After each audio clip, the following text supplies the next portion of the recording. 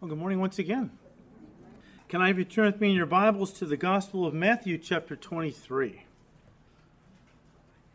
Now, if you're new with us, we are working our way through Matthew's Gospel here at Calvary on Sunday morning.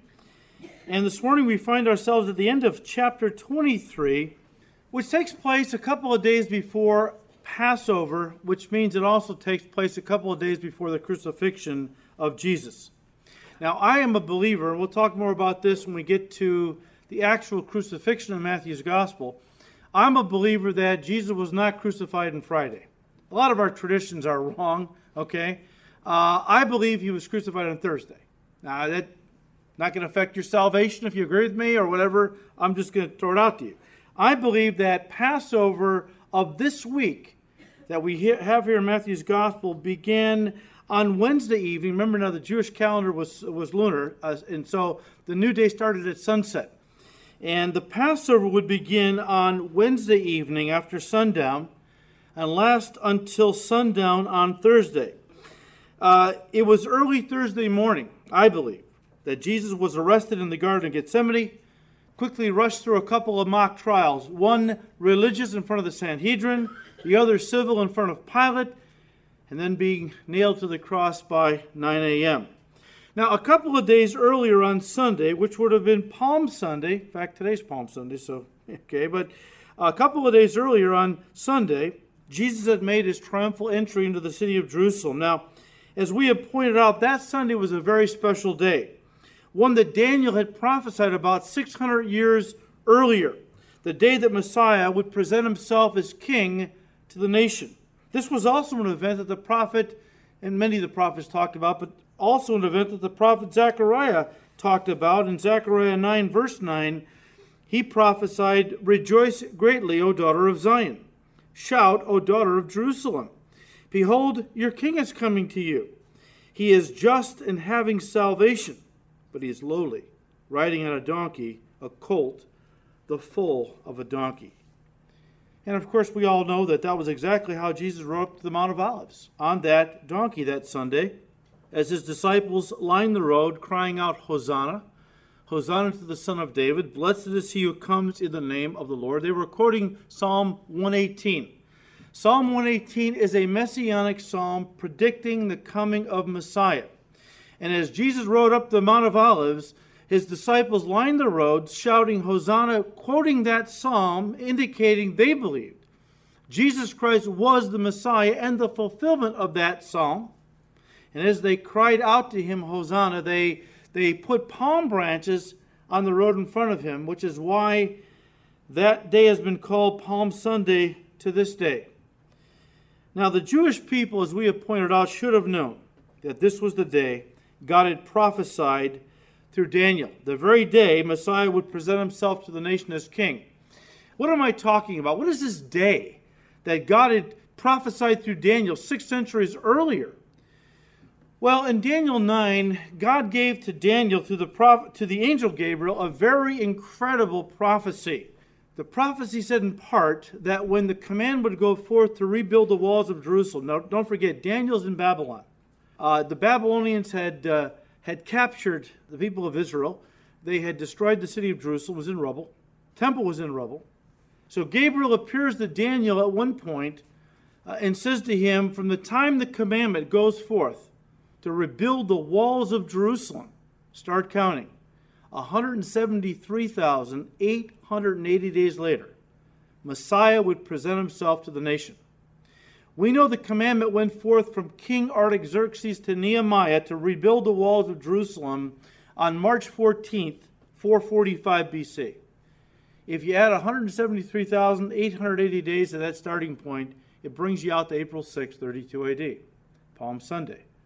This was the day that Jesus had waited for. Several times during his ministry, they wanted to take him by force and make him king. Remember that? But he always slipped out from among them. He would say things like, "My time has not yet come." But here, for the first time in his ministry, he actually organizes and orchestrates this coronation, if you will. He tells his disciples, "Go and you'll find a couple of donkeys, a mother and its colt, tied at a certain place. Bring them to me." He orchestrated this. This was his day. His time had come. by the time we come to Palm Sunday. And the Jewish people should have known that. And even as Jesus was riding up the Mount of Olives, you got to imagine the kingdom fever. These guys, this was it in their mind. He's here. He's going to establish the kingdom. And as Jesus rode up the Mount of Olives on that day, and his disciples were going crazy with excitement, Jesus knew what was coming. And so as he approached the summit of the Mount of Olives, he sees the city of Jerusalem laid out before him. And Luke records in his gospel these words, Luke 19, starting in verse 41. Now as he drew near the summit of the Mount of Olives, he saw the city and wept over it, saying, if you had known, even you, especially in this your day, the things that make for your peace. But now they are hidden from your eyes. For the days will come upon you when your enemies will build an embankment around you, surround you and close you in on every side and level you, talking about the city of Jerusalem, and your children within you to the ground. And they will not leave one stone upon another because you did not know the day of your visitation. Holding them accountable for not knowing prophecy. God had clearly said the day Messiah was going to ride into Jerusalem as king. Now, the next day, Monday, which would have been the Monday of Passover week, Jesus spent the day, for the most part, in the temple area teaching, but also rebuking the leaders of Israel, those people that had misled the nation, those people that should have been leading the way in receiving Jesus as Messiah. They were the most vocal critics of Jesus. They were the ones at this very moment organizing against him to have him crucified. In fact, as we have pointed out by this time, the leaders in Israel are desperate to find anything they can use against Jesus to have him arrested and crucified. And Jesus uses the opportunity to condemn the hypocrisy, as we have seen in chapter 23. In fact, 7 times he calls them hypocrites, and 8 times he pronounces woes upon them. And in the scriptures, when God pronounces a woe, listen, it's always a term of judgment. It's always a term of judgment. The 8th woe, which we've already studied, is the climax and the strongest pronouncement of guilt of them all, carrying with it the greatest sentence of judgment.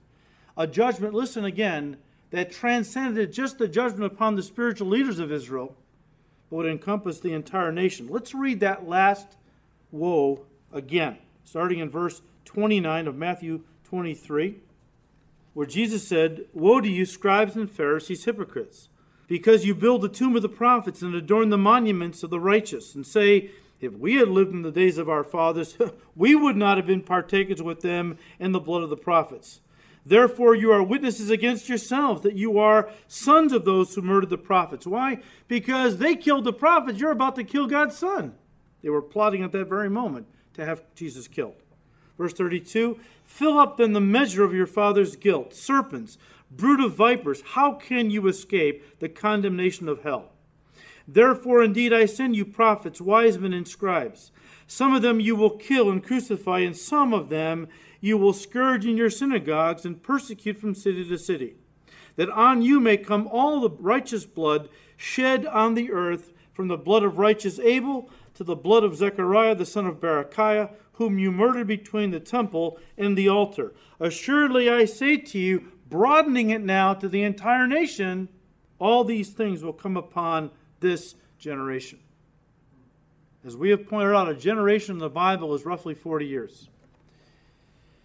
And just as Jesus prophesied, God's judgment fell on the nation 38 years later in 70 AD, when the Roman garrison led by Titus Vespasian, the general, surrounded the city, leveled it, destroyed the temple. Not one stone left upon another. But at that time, the Jews were scattered. The nation of Israel came to an end. In verses 37 to 39, Jesus indicts, yes, Israel in general, but Jerusalem in particular. He indicts them one final time before his crucifixion. He said in verse 37, "O Jerusalem, Jerusalem, the one who kills the prophets and stones those who are sent to her, how often I wanted to gather your children together, as a hen gathers her chicks under her wings, but you were not willing. See, your house is left to you desolate. For I say to you, you shall see me no more, till you say, blessed is he who comes in the name of the Lord." Now, that statement by Jesus not only closes out chapter 23, it also transitions us into chapter 24, as we're going to see. But let's focus on these verses this morning. They lay the foundation for chapter 24, and they are very important in and of themselves. First of all, Jesus said, "O Jerusalem, Jerusalem." Whenever the Lord repeats himself, and whenever he says, something like, "Verily, verily," or right here, he says, "O Jerusalem, Jerusalem," he does so for emphasis, indicating that what he's about to say is very important. Don't miss this, okay? He said, "O Jerusalem, Jerusalem, the one who kills the prophets and stones those who are sent to her." Let me stop right there. This, of course, takes us back to what he has just gotten done indicting the Jewish people for. He says, every time my father sent you a prophet, you killed that prophet. A prophet was a spokesman for God. A prophet was somebody who was God's messenger to the nation. And God most always sent prophets to Israel to call them to repentance because they were living in idolatry, immorality, and so on. But of course, the people didn't want to be called to repentance. They wanted to go on living in idolatry, immorality, materialism, selfishness, greed, and so on. So every time God tried to send them a prophet to warn them, look, if you don't repent quickly, I'm going to have to judge you. They don't want to hear it. They killed those prophets. But understand something. There were a lot of false prophets running around Israel at that time as well. Just like there are today, by the way. A prophet is anybody who speaks on behalf of God. It could be a pastor, evangelist, anyone. But there were plenty of false prophets running around back then. Read Jeremiah 23 and other places. And of course, the false prophets were saying to the people of Israel, when Jeremiah or Isaiah or one of the other good prophets were saying, repent, God's judgment is coming, he loves you, doesn't want to judge you, but you have to repent, turn from your wickedness. The false prophets were saying, don't listen to these guys. They're negative Nellies. Don't listen to them, all right? You're God's people. God loves you. God's going to bless you. Your enemies will never prosper against you, The people loved that. They wanted to hear that. So they listened to the false prophets, killed the good prophets. Well, it's kind of the same way today. I mean, people aren't killing anybody in the church. Thank God for that. But Paul the Apostle said there's coming a day in the church, and we're here. We've seen the fulfillment of this. When churchgoers would not want to hear sound teaching from God's Word, but would want to hear things that would tickle their ears, tell them what they want to hear. What do people want to hear? Tell me how I can be wealthy. Tell me how I can never know sickness. Tell me how my business will prosper. Tell me how I can drive a Mercedes and live in a big palatial mansion. Tell me these things. Tell me how God wants to bless me. Don't worry about my life that I'm living with somebody or that I'm ripping people off at work. Just tell me how much God wants to bless me. You see these characters on TV? Look at when the camera pans the audience. It's packed, isn't it? It's absolutely packed. I watched one of these guys on TV one time speak to a packed Coliseum, packed stadium, okay? Because we're living in a day when people want their ears tickled. Like the people in Israel's day, they don't want to hear what God. Pick up your cross and deny yourself. Get thee behind me, Satan. All right? Tell me how to prosper. Tell me how to be blessed. They don't want to hear when God says, hey, repent for how you're living. You know that's not the way I've told you to live. You know it's wrong. I can't bless you if you're going to continue living contrary to what I've said. No, it's too negative today. Just keep it positive, uplifting. And that's why we see this thing going on today. Now, Jesus went on to say how often, speaking to Jerusalem and its inhabitants, how often I wanted to gather your children together, as a hen gathers her chicks under her wings, but you were not willing. I want you to notice the words of Jesus Christ very carefully here. He said, I wanted to do this. I wanted something for you, but you were not willing. Now, guys, right here in this verse, we have divine sovereignty and human responsibility taught side by side. We see this taught in many places in the New Testament. Turn to John 3:16. Hopefully most of you have it memorized. And I better not hear the gold pages separating. I might let you slide with Micah or Amos. John 3:16, I better not hear gold pages separating like you've never been there before, all right? Unless you just pick that Bible up on your way to church, I'll give you a pass then. John 3:16, listen. For God so loved the world that he what? Gave his only begotten Son. Why did he give his only begotten Son? Because he didn't want to see anyone perish in hell, but that all would have eternal life. That's what's God's heart, right? Now, that's what God wants. What's our responsibility? That whosoever believes in Jesus would not perish in hell. All right? God doesn't want to send anyone to hell. He sent his Son to die so that nobody would have to go to hell. God is a God of love. There are those who think because God is a God of love, he just won't send anybody to hell. His love will not allow him to do that. Well, look, if you think God's love is going to save you, can I just say this? God's love is not going to save you. God's love cannot save you. In fact, God's love has never saved anybody. What it has done is provided a way by which you might be saved. But you have to believe in Jesus. You have to turn control of your life over to him. That's our responsibility. And as much as God loves us, if we don't turn our lives over to Christ for him to be our Lord, then God's love can't save us. 1 Timothy 2. 1 Timothy 2, starting in verse 3.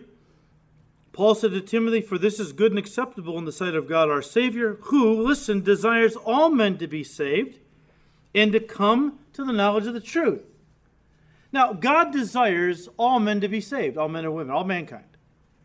Are all mankind going to be saved? God wants it. We know right here, God wants all men to be saved. Will all people be saved just because God wants it? Jesus died for the sins of the whole world? No. Again, we have to exercise our free will to receive Christ. And I'll give you one more, 2 Peter 3, verse 9. 2 Peter 3, verse 9 says, the Lord is not slack concerning his promise, as some count slackness, but is long-suffering toward us, not willing that any should perish, but that all should come to repentance. Look, the sad reality is that even though God desires all people to be saved from coming judgment, and even though he has sent his Son to die for the sins of all of humanity so that nobody has to go to hell and be judged, the sad reality is most people will wind up going to hell not because God wants it, but because they want it. Who wants to go to hell? Nobody wants to go to hell. But if you're not for me, Jesus says, you're what? So by rejecting Christ, you automatically choose hell. When people say, how could a God of love send people to hell? Oh, it's so terrible. A God of love doesn't send anybody to hell. People choose to go there. A God of love has provided a way by which you might not have to go to hell. But it's up to you. He's provided a way, but you have to receive that gift. It's an offer. You have to receive that gift of salvation. Now, there are those who say, when they hear me talk about how that mankind can resist God's will, they say, you can't resist the sovereign will of God. It's irresistible. Really? Well, that's not what Jesus tells us here in Matthew 23, verse 37. He says, I wanted to gather you to myself. I wanted to protect you, but you were not willing. You were not willing.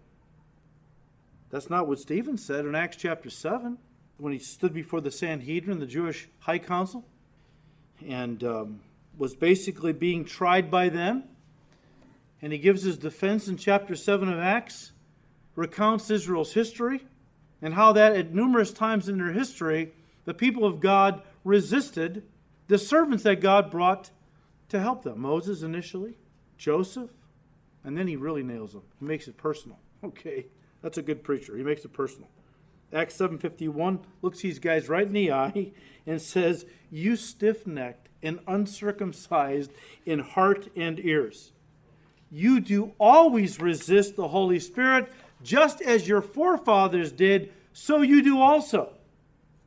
Look, God is God. God can do whatever he wants to do. And if God wanted to force us to believe, he could certainly do that. Now, there are those who believe he does do that. I don't believe that. I don't believe God forces us to do anything. I believe we have a free will given to us by God, and I don't believe God will violate our free will to make us love him, to make us believe in Jesus. Hey, look, I was telling first service, I've been down to Disney World, all right? I see what they got going on down there. They're doing incredible things with animatronics down there. and as real and lifelike as these robots are, and they look pretty real, don't they? If I could program one of them to tell me it loved me, and I could probably do that if I knew how, wouldn't mean too much, would it? I mean, to program a robot to say, I love you, how meaningful is that? And for God to program us as robots to say to him, I love you, I believe in you, that's not meaningful love. We wouldn't accept that as any kind of meaningful love, and God's less than us. Of course God wouldn't accept that as meaningful. That's why he created us with a free will, because God knows any kind of love has to be freely given if it's going to mean anything. And so that's why the Bible is not full of commands, be saved. It's full of invitations. One of the more famous ones we've already studied, Matthew 11:28, Jesus said, come to me, all you who are weary and heavy laden, I will give you rest. Come to me. The New Testament is full of invitations to receive Jesus and corresponding denunciations for those who refuse to do that. One would be in chapter 5, verse 40, when Jesus said to the Pharisees, he said, but you are not willing to come to me, that I might give you this life. God has given us a free will. He says, come to me that I might save you and bless you and protect you and give you an inheritance that will never fade away in heaven. But if you say, I don't want your gift, I don't want it to have anything to do with you, God says, I accept that. It grieves me, but I accept that. I honor your free will. Of course, the decision a person makes with regard to Jesus is going to affect their eternal destiny. Look, we've said this before, let me say it again. We have the freedom to make our choices. We don't have the freedom to choose our consequences. I have the freedom to decide whether or not I'm going to jump off a building. If I do, I don't have the freedom to choose whether or not I hit the ground. Right? I have the freedom to decide if I'm going to put my hand on a fire. I do not have the freedom to decide if I'm going to get burned if I do so. We have the ability to make our choices, but we don't have the ability to choose our consequences. And here's what, again, we read in John 3:16, for God so loved the world that he gave his only begotten Son, that whoever believes. He's not limiting it to anybody. Oh, but I'm so bad, you don't know how bad I am. God could never accept me. Oh, think again. Anyone can get saved. I don't care how bad your life has been. Whoever believes in him will not perish in hell, but have everlasting life. Verse 36, he who believes in the Son has everlasting life. And he who does not believe the Son shall not see life, but the wrath of God abides on him or her. Look, God desires for all people to be saved and to come to the knowledge of the truth. Jesus died for the sins of the whole world, that people wouldn't have to go to hell. And those who choose to receive Christ, well, the consequence is that you are now a child of God, protected from what's coming. Judgment's coming. But you can reject Jesus. But if you do, know this, the wrath of God abides on you, and someday he will judge you. Does he want to do that? No, he wants to save you. But if you reject his Son, well, then there's no other choice left but judgment. See, God doesn't want to bring judgment upon people. He wants to protect them from that judgment. That's exactly what Jesus meant in verse 37 when he said, how often I wanted to gather your children together as a hen gathers her chicks under her wings. Look, the image of a mother bird gathering her chicks to herself and then covering them with her wings is a picture of love, tender care, and listen, protection. Protection. Protection from enemies, and, as Jesus is using it here in Matthew 23, protection from coming judgment. There is only one way a person is going to be protected from coming judgment. Only one way. And that is to be in Christ. In Christ. It's called salvation. Remember what the writer of the Proverbs said in Proverbs 18, verse 10? The name of the Lord is a strong tower. The righteous run into it and are what? Safe. Well, sure, once we get saved, every time the devil comes attacking or something, we run to God and he protects us. But salvation is all about accepting Christ and entering into him. Being securely sealed in Christ. That's where the protection comes. on a day-by-day basis, and when it comes to ultimate judgment. Listen to me. There is a movie out currently called Noah. Can I encourage you not to spend the $15? Because the only similarities that movie has with the biblical account of Noah's life is water, a big boat, and a guy named Noah. Well, that's about it. I mean, the movie was produced by an atheist who rewrote the whole thing. And God judges the world not because of man's sins, but because we're not picking up trash. We're messing up the environment. I didn't even want to go there. I think you understand. But in the real account of Noah, in Genesis, the Ark of Noah, listen to me, is the most powerful type of Christ on this subject you'll find anywhere in Scripture.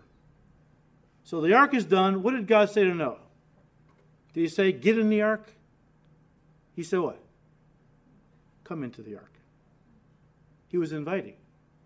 Come into the ark, which means God was in the ark. Okay? But he invited Noah. He didn't say, get your butt in the ark. God doesn't say, get into Christ. He says, come into Christ. Receive my son, right? When Noah and his family entered the ark, and of course God brought he didn't go around with a butterfly net catching butterflies and things like that. God brought all the animals to the ark. Let's not get ridiculous now. I mean, okay. Anyways, when everything and everybody was safely in the ark, who shut that door? Read the account. God did. God sealed Noah and his family in that ark. Who sealed you in Christ until the day of redemption? The Holy Spirit. We'll read about that in a second. When you and I received Christ, we accepted God's invitation, we came to Jesus, accepted him as Lord and Savior, we were placed in him by the Holy Spirit, and the Spirit sealed us in Christ until the day of redemption. Now, there are those that say, well, yes, but you can get out of Christ if you want to. You can lose your salvation. Well, let me ask you this. Do you think Noah would have wanted to get out of that ark even if he could? I mean, think about it. Here you're in an ark. Inside is safety and security. Outside is the floods of judgment. Inside is life. Outside is death. What do you think? If I'm Noah, I'm not feeling trapped. I'm feeling secure. Okay? I'm feeling secure. And that's how it is in Christ. I know that in Christ is life. Outside of Christ is judgment. Why in the world would I want to get out of Christ, even if I could? And if you're really in Christ, you're really a Christian, you're not going to want to get out of Christ, okay? People that walk away from the Lord, to me, never knew the Lord. That's another sermon. Okay, but there is another judgment coming, a worldwide judgment coming upon this planet. We read about it in Revelation chapters 6 through 19. And God is going to bring a judgment upon this whole world, and the only way to escape it is to be sealed in Christ. Again, Ephesians 1, verse 13. In him, Jesus, you also trusted after you heard the word of truth, the gospel of your salvation, in whom, in Christ, also you have been sealed with the Holy Spirit of promise. So the Spirit of God seals us in Christ. And that will save us from what's coming. And even if a person receives Christ during the tribulation period, as God is pouring his judgment out upon this world, he seals them so that the judgment doesn't touch their lives. Because God doesn't punish the righteous with the wicked. Okay? So getting back now to Matthew 23, Jesus said, I wanted to gather you guys under my wings. I didn't want to see judgment come upon the nation. I wanted, you were not willing. Therefore, verse 38, see, your house is left to you, what? Desolate. I believe the house that Jesus had in mind was primarily a reference to the temple. The temple. And even though only a few days earlier Jesus had referred to the temple as my Father's house in chapter 21, when he said that, he was quoting Isaiah 56, verse 7, which was spoken 7 centuries before Jesus lived. And originally, when God first created the temple, had it built, he called it his house. In fact, when Solomon finished it, and you see this incredible dedication service a worship service that was probably unparalleled in their history. And at the end of that worship service, as people are singing and cheering and praising God, suddenly the Shekinah glory, the very presence of God, comes down and enters the temple and rests above the mercy seat of the Ark of the Covenant in the Holy of Holies. God's presence literally now dwelt in the temple. Well, many years has passed. The nation got involved in gross immorality, idolatry, child sacrifice, all kinds of horrible things. God sent prophet after prophet to warn them to repent before it was too late. Judgment was going to come. They refused. They killed the prophets. And this week I challenge you to read Ezekiel chapter 10, because we see one of the saddest images in Israel's history after many years of trying to get the people to repent for their sins. At one point, Ezekiel describes a scene in the temple. He shows how that the Shekinah glory, the presence of God, lifted up off the mercy seat, begins to move out of the temple, stops at the threshold, as if to look back one last time, and then goes across the Kidron Valley, over the Mount of Olives, and disappears in the distance. The glory of God had departed. Did that stop temple services? Not at all. People kept offering sacrifice like nothing happened. At that point, God was no longer in their worship. They were offering to him dead religious ceremonies and practices. And so God had vacated the temple many years earlier, and the Jews had profaned it for so long that now Jesus doesn't really call it the Father's house. He calls it their house. God's not involved anymore. It's your house. It's a den of thieves. It's full of merchandising and corruption. Don't pin it on my Father. Don't call it my Father's house. You've polluted it. So in a very technical sense, I think the house Jesus refers to in verse 39, verse 38, is speaking of the temple. But in a broader sense, guys, when Jesus said, your house is left to you desolate, I believe the house could be a reference to the whole house of Israel. And I know I'm giving you a lot of information, but try to stay with me because I really want to lay a good groundwork for next time.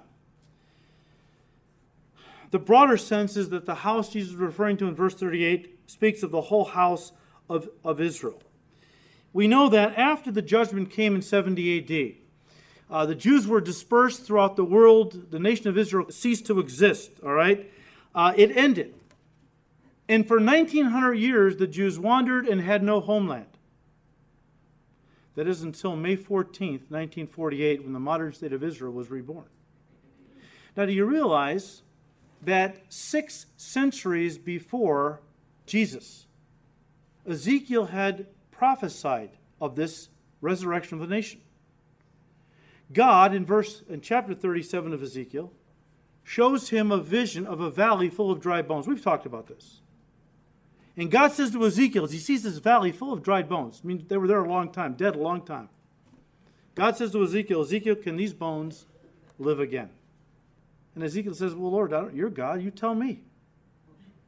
And so God says, just watch. And the bones begin to rattle. They begin to come together. Skeletons are formed. Then muscle is formed on the skeletons and skin. And suddenly this entire nation stands up of bodies. Okay? Of bodies. The problem was, as Ezekiel sees this, he notices that there was no breath in them. Breath is the Hebrew word ruach, which means the word for spirit. When Israel was going to be reborn, they were going to be reborn not as a spiritual nation, but as a secular nation. There are some believers in Israel, some Jews that believe, don't get me wrong. But for the most part, Israel is a secular nation. They're a nation. They've been reborn, but they have not been born again spiritually of the Spirit.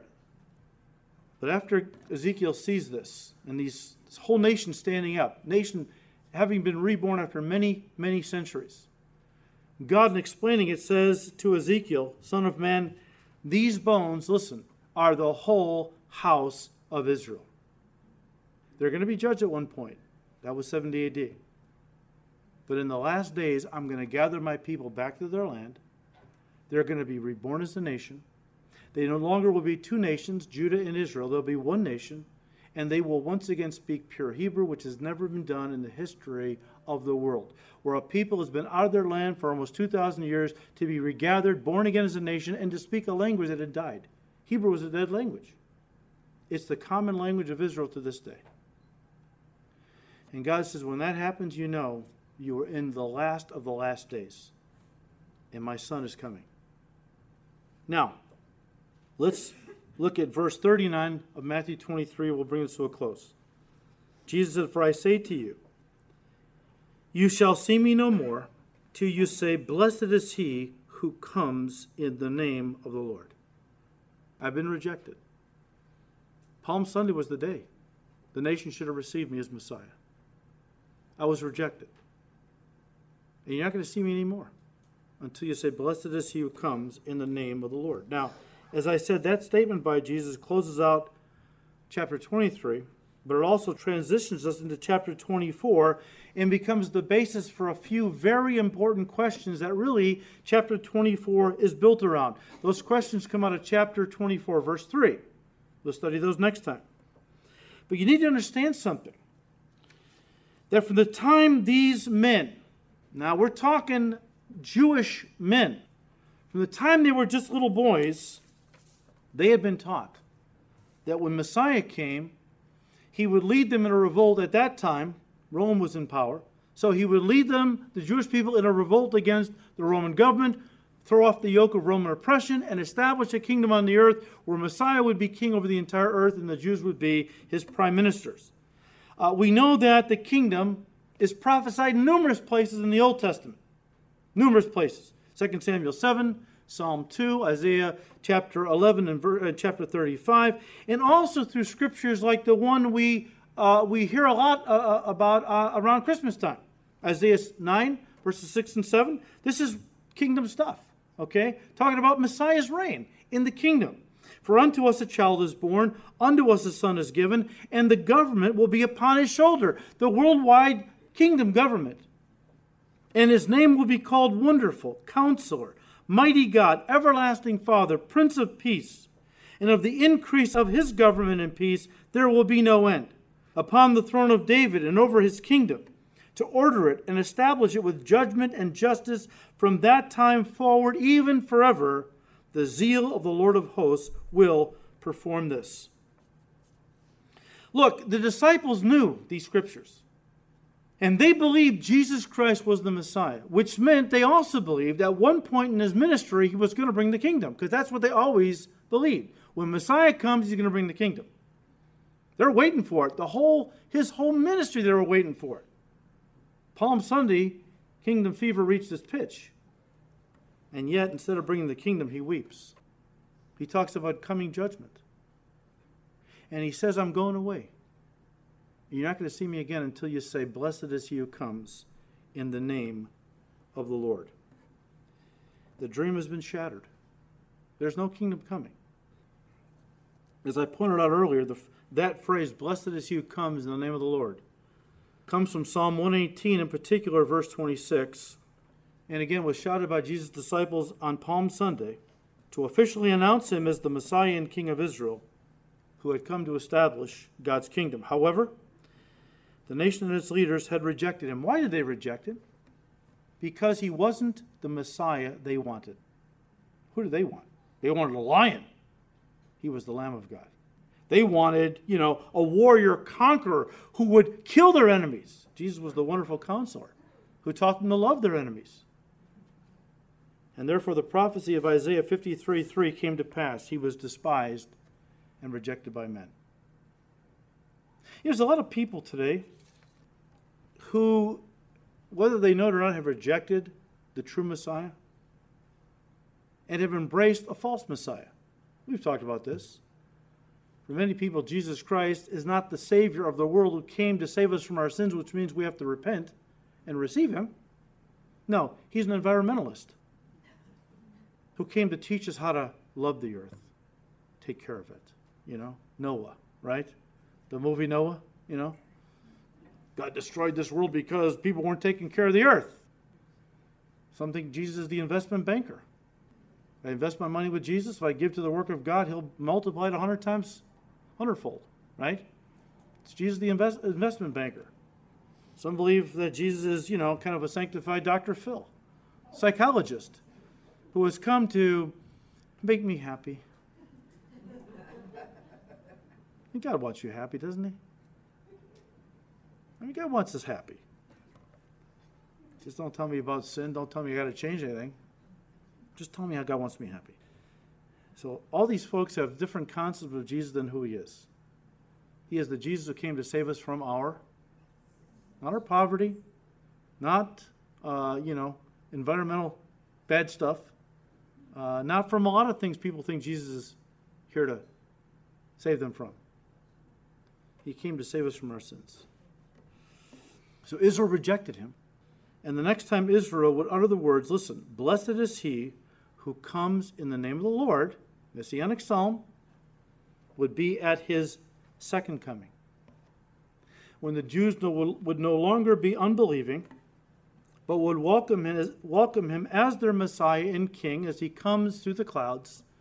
Revelation 19, many Jewish people who had become believers will escape the Antichrist, hiding out. And when they see Jesus returning to the planet Earth, they are going to say, in total faith, blessed is he who comes. Jesus is our Messiah.